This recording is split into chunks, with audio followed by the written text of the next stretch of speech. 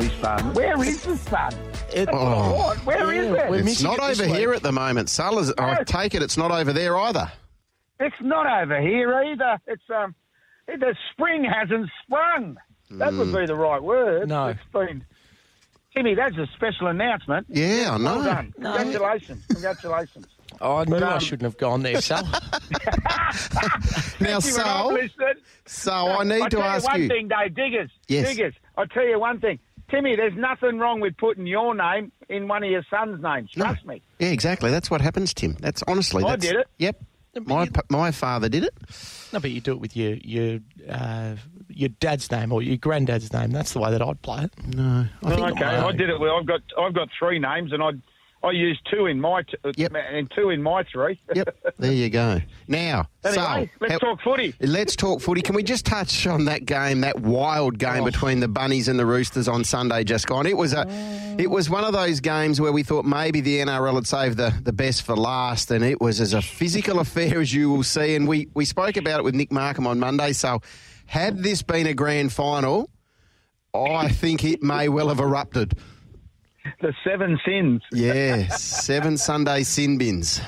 Yeah, well, yes. And I tell you what, they've probably got themselves to bite themselves on the bum because realistically, if they suspend a few of these blokes earlier in the year for using elbows and high tackles instead of fining them, we might not have it because it'd only take one.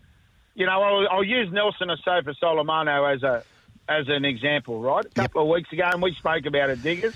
And it was a bad look for the game, I think you said, and it was. Yes. And he coming down with his big elbows, and at the end of the day, if the league had the, you know what, to just say, right, that's it, you've suspended for 5 weeks, we wouldn't have any of it. But the bottom line, and as Ashley Klein said, and I'm not sure what Nick said as well on Monday, the bottom line, that last sin binning, he said, I don't make the rules, I enforce the rules. Yeah. That's the thing. He was dictated by the rules, and he actually said it. He knew both sides were frustrated, but wasn't it? Oh, holy dooly! It was like a slaughterhouse. Yeah, it was. And look, we want to see the big boys go at it, and to see Burgess and Waria Hargraves, you know, effectively squaring off. It was absorbing football. It really was, but.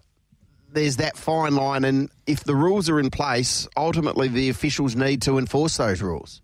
Yeah, 100%. And I think they missed the boat with the Burgess clip on Tedesco. I didn't say clip. No, it wasn't a clip, yeah. And you've got to realise, we're talking about blokes that are, 6'5", 6'6", and 120 kilos. So you can imagine the size of their arms when they do hit a bloke round the chin.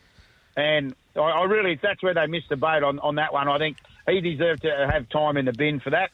And I think we look at the game a little bit differently. Have we got enough players on the interchange bench for post-season football, so with the HIA?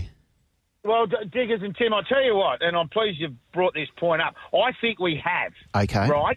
But it is no good having an 18th man if he cannot be used until you have had 3 of your 4 interchanges ruled with a HIA.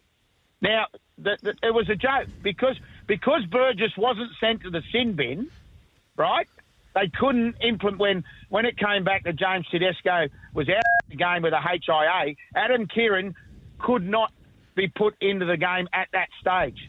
So straight away, that's what they need to tinker with, mate. Because at the moment, you need 3 blokes to get HIA before you can utilise your 18th man. Well, if you've got 3 blokes, then you're down to 1 man on the bench, aren't you? You are, and Tedesco, like he's one of the elite players in the competition. He's a superstar. We know that, and he initially passed his HIA, and then they said, actually, no, he's regressed very quickly, so therefore he was ruled out. Once he's out of the contest, all of a sudden, the Roosters are up against it. Oh, 100% they are, and plus they're down to a 3-man bench. Yeah, and then as the game rolled on, Crichton was ruled out as well, so. It's just they really need to tinker with that. Well, what's the point of having an 18th man, or because of a ruling that Burgess wasn't sent to the sin bin? Please. Yeah.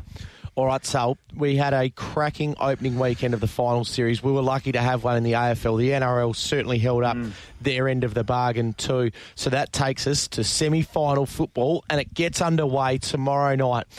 The Eels, $1.49 off the back of the loss to the Panthers, where I don't think the score truly reflected the game, and they take on the Raiders, who are 265 off the back of it. Another big win in Melbourne. Yeah, it's another cracking game, and I tell you what, they're up and about here in the nation's capital, boys. There's green everywhere. You go into butchers, there's green sausages. And what is going on? What is going on here? St. Paddy's Day. I know. Isn't it incredible to think these two sides have never met in a finals game? Amazing. When you think of the history. Good stat. And they've been successful, haven't they? Both clubs. I know Parramatta's been a while, but back in the day. Oh, absolutely. You know, it's a wonderful achievement. It's amazing to think. It sort of really, really did blow me away. And you talk about that. It has been a while, Diggers. It's been 36 seasons. So that's how long since the Panthers won. They obviously won in 86. And don't worry, it's a long time between drinks for the Raiders as well. It's been 28 years there. But, you know, the big thing for me with this game, the Eels they've got a huge mental hurdle to overcome, lads, because they've been dumped out of the finals in week 2 in 4 of the past 5 years.